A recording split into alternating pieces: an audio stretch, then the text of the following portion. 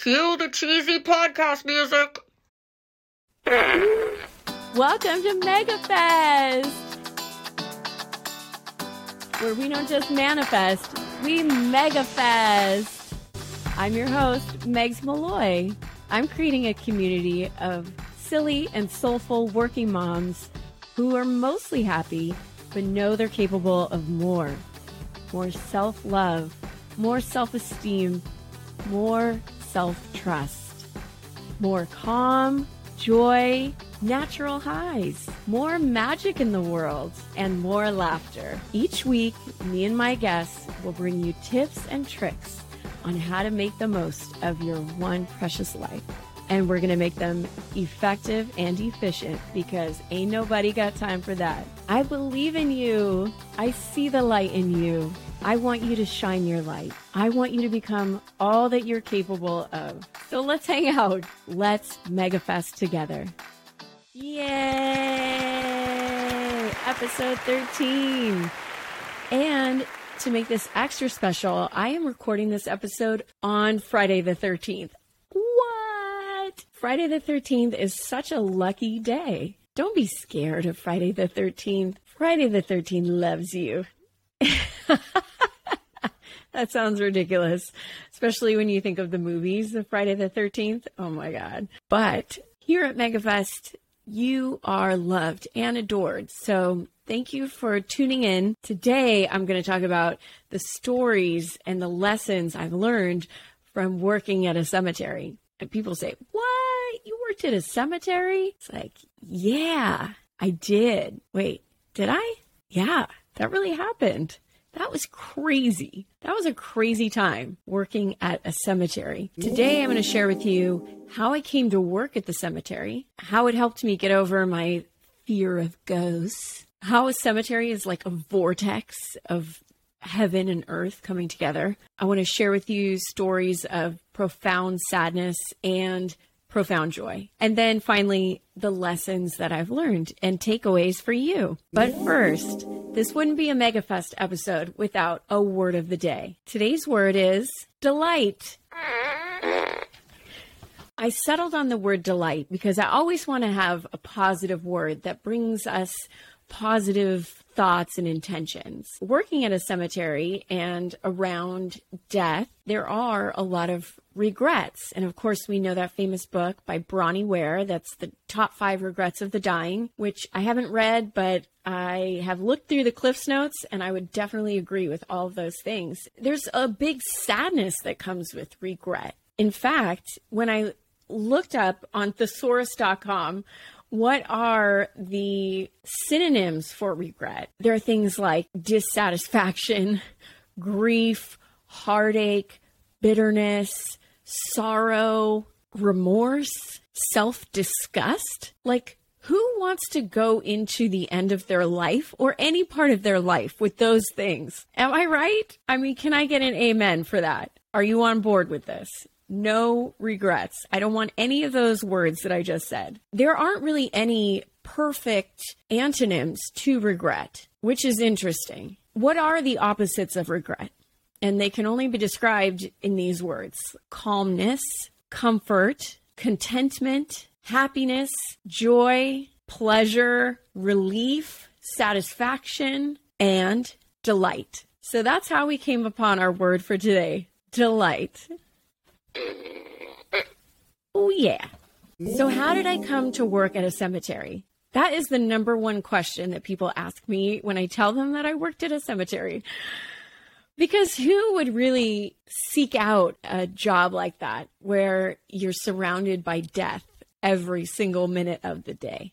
Well, maybe not every single minute, but that's your job. And what do you actually do at a cemetery? So my job was to help families who had just experienced a loss, to help them find a final resting place for their loved one. And what that means is I would meet with them and find out maybe they already had like a plot in the ground, or they had like a place in a mausoleum. And we would do all the paperwork, because in California, there's a lot of paperwork associated with burying someone. And, you know, make sure that everything was taken care of to their delight.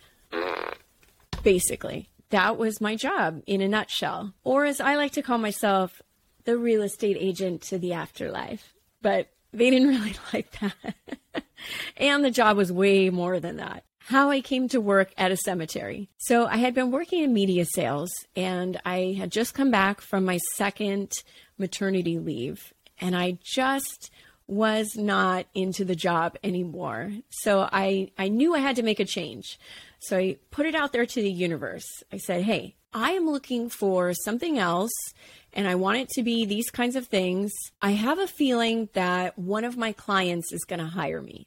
I'm not sure to do what, but I think it's going to come from one of my clients. And man, was the universe listening to that, because I was really working hard to sell this one client. And I finally got a meeting with them, and it was a cemetery. And by the end of the first meeting, the sales director was like, hey, are you looking for another job? Because I think you would be really good doing this. And I was like, OMG, universe. What? This is a cruel joke. Like, I wanted another job. I knew it was going to come from one of my clients, but a cemetery? What?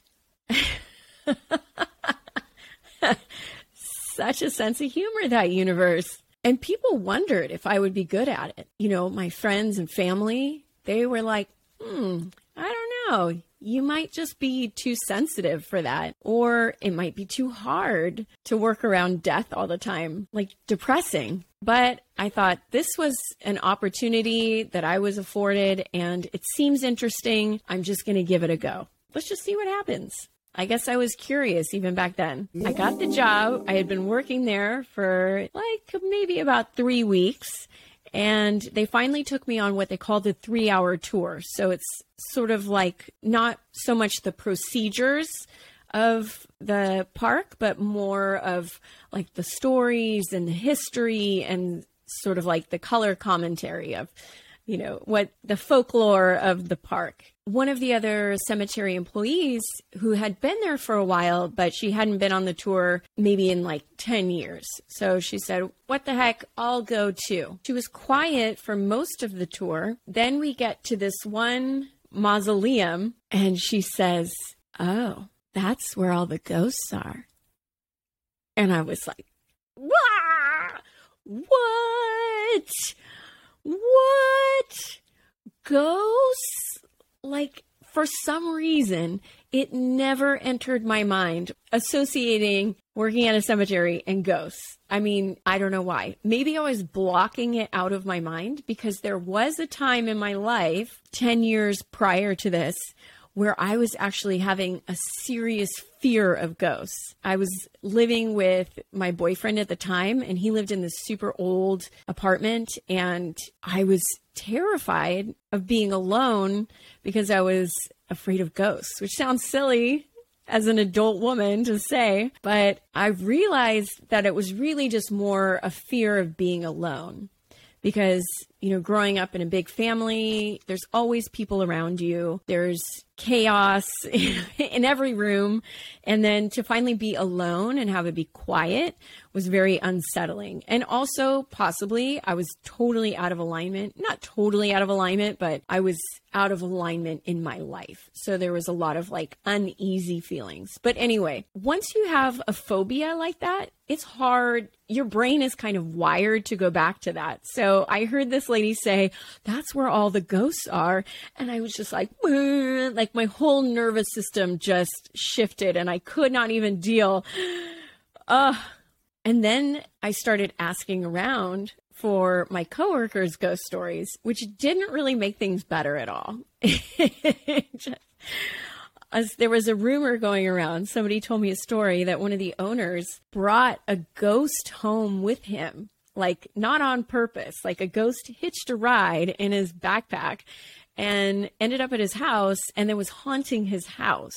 This was all very alarming to me. And that's when I decided on my anti-ghost strategy. I know you want to hear this. So if you are ever confronted by a ghost or think you feel the presence of another spirit, you just tell them, no thanks, I'm unavailable for that. That's it. That's my strategy. It's kind of like when a panhandler asks you for money or somebody wants you to sign a petition and you're just not into it that day. You just say, no, thank you. And you just keep moving. So far, I think it's worked.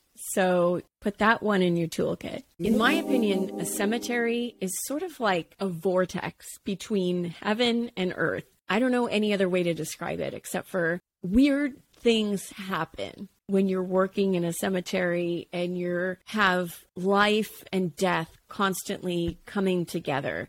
Lots and lots of emotions, but there was always really weird coincidences that happened. One of which, I will tell you, was the time when I had gone for my first mammogram and it came back abnormal. So I had to go in, they did another one, and then they told me that I had signs of breast cancer. So they had to do a biopsy. In that week that I was waiting for the results of my biopsy, I had not one, but 2 breast cancer deaths in that very week.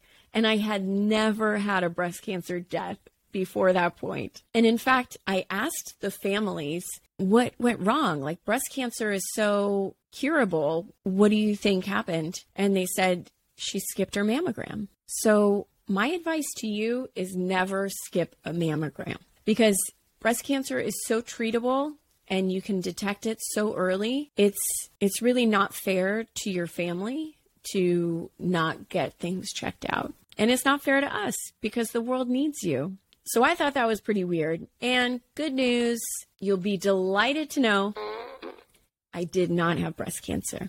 As you can imagine, working at a cemetery, there are some moments of profound sadness. Sometimes I would get to work and the first phone call I would get in the morning, say, hi, this is Megan at the cemetery. And they would say, oh, my mom just died. I have no idea what to do. Can you help me? That is some hard news for the person who's going through it, but it's also pretty heavy for the cemetery worker who's going to help that person. Every day there was news of loss and death. And I think sometimes the profound sadness came from regret. Maybe some family members didn't have a good relationship and now the person is gone and they can't repair that relationship, or they had some questions that were unanswered. And sometimes the profound sadness came from somebody who was gone too soon. Those sudden deaths, or even when a child dies, which I can't even talk about, but I never had to bury a child.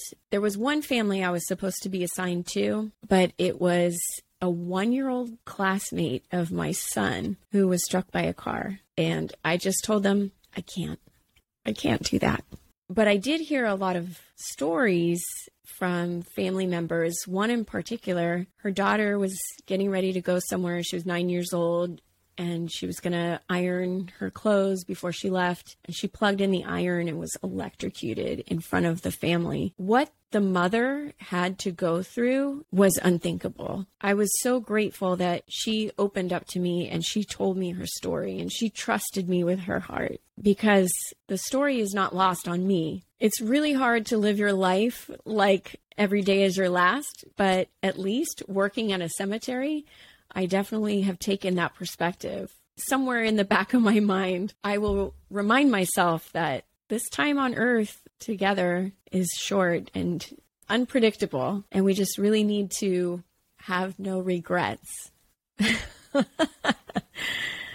Whew, that was heavy, man. There was also moments of profound joy when somebody has a long, beautiful life and a beautiful legacy of friends and family and the good that they left on this planet, and to be able to celebrate their life and have sort of like a happy ending where you honor them in the way that they wanted to be honored, and also that it brings the family together. So even though there is that sadness that they're gone, there is the joy in knowing that it wasn't tragic. It was the way they wanted it, that they're in a better place. For me, I experienced so much profound joy being able to help families on the hardest day of their life. Truly, the hardest day of their life. in that 2 weeks after somebody has passed and they're just in this fog of grief and confusion, working at a cemetery, you are the person who guides them through that in a gentle and loving and trustworthy sort of way. It brought me so much joy, so much delight,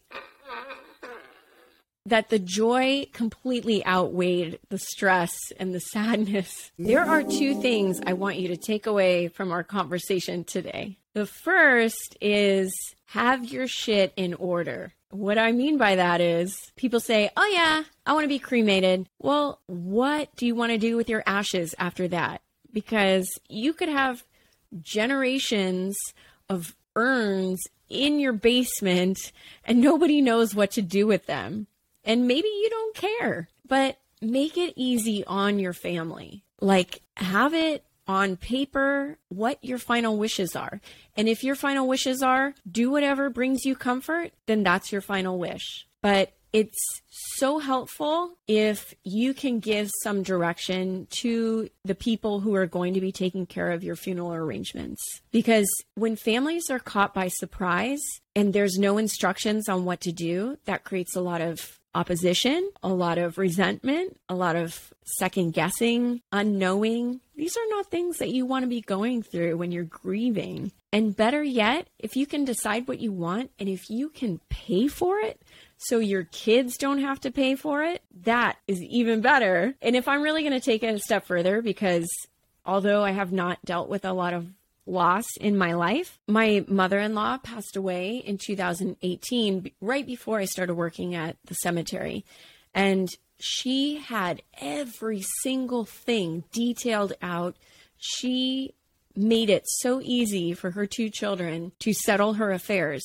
Although there were still some things like having one of your children's name on your bank account or your partner on your bank account, because the United States does not make it easy for a person to die, and it's not cheap either.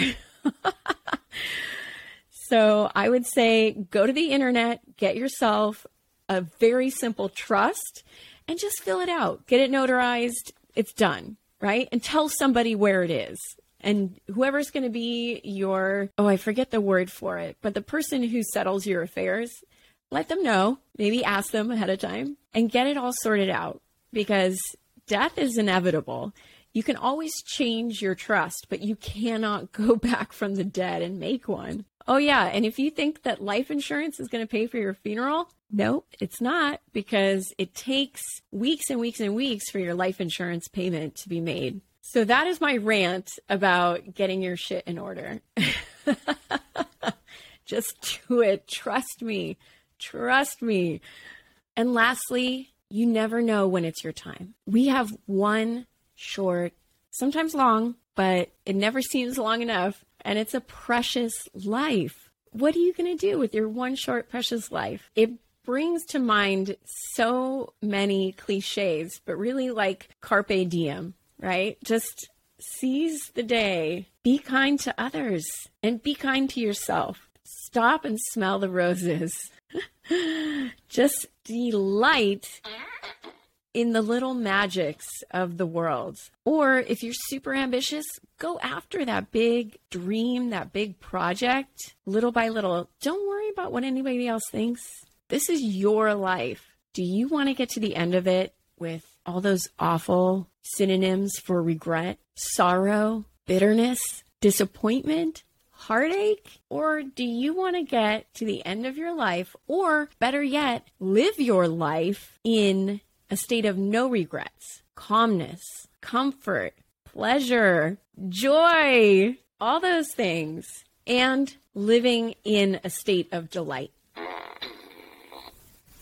So those are all of my stories from working at a cemetery and the lessons that I've learned. I hope that by sharing them with you, that you don't need to work at a cemetery to learn these lessons too. I think this was a pretty good episode, and thank you so much for listening to it. If you can think of somebody who needs to hear these words, who needs a little less regret and a little more delight in their life, send it on over to them. Share it on your social media and give a 5-star review. And I give you 5 stars for listening today. Let's live our life with delight. Don't just manifest, Megafest!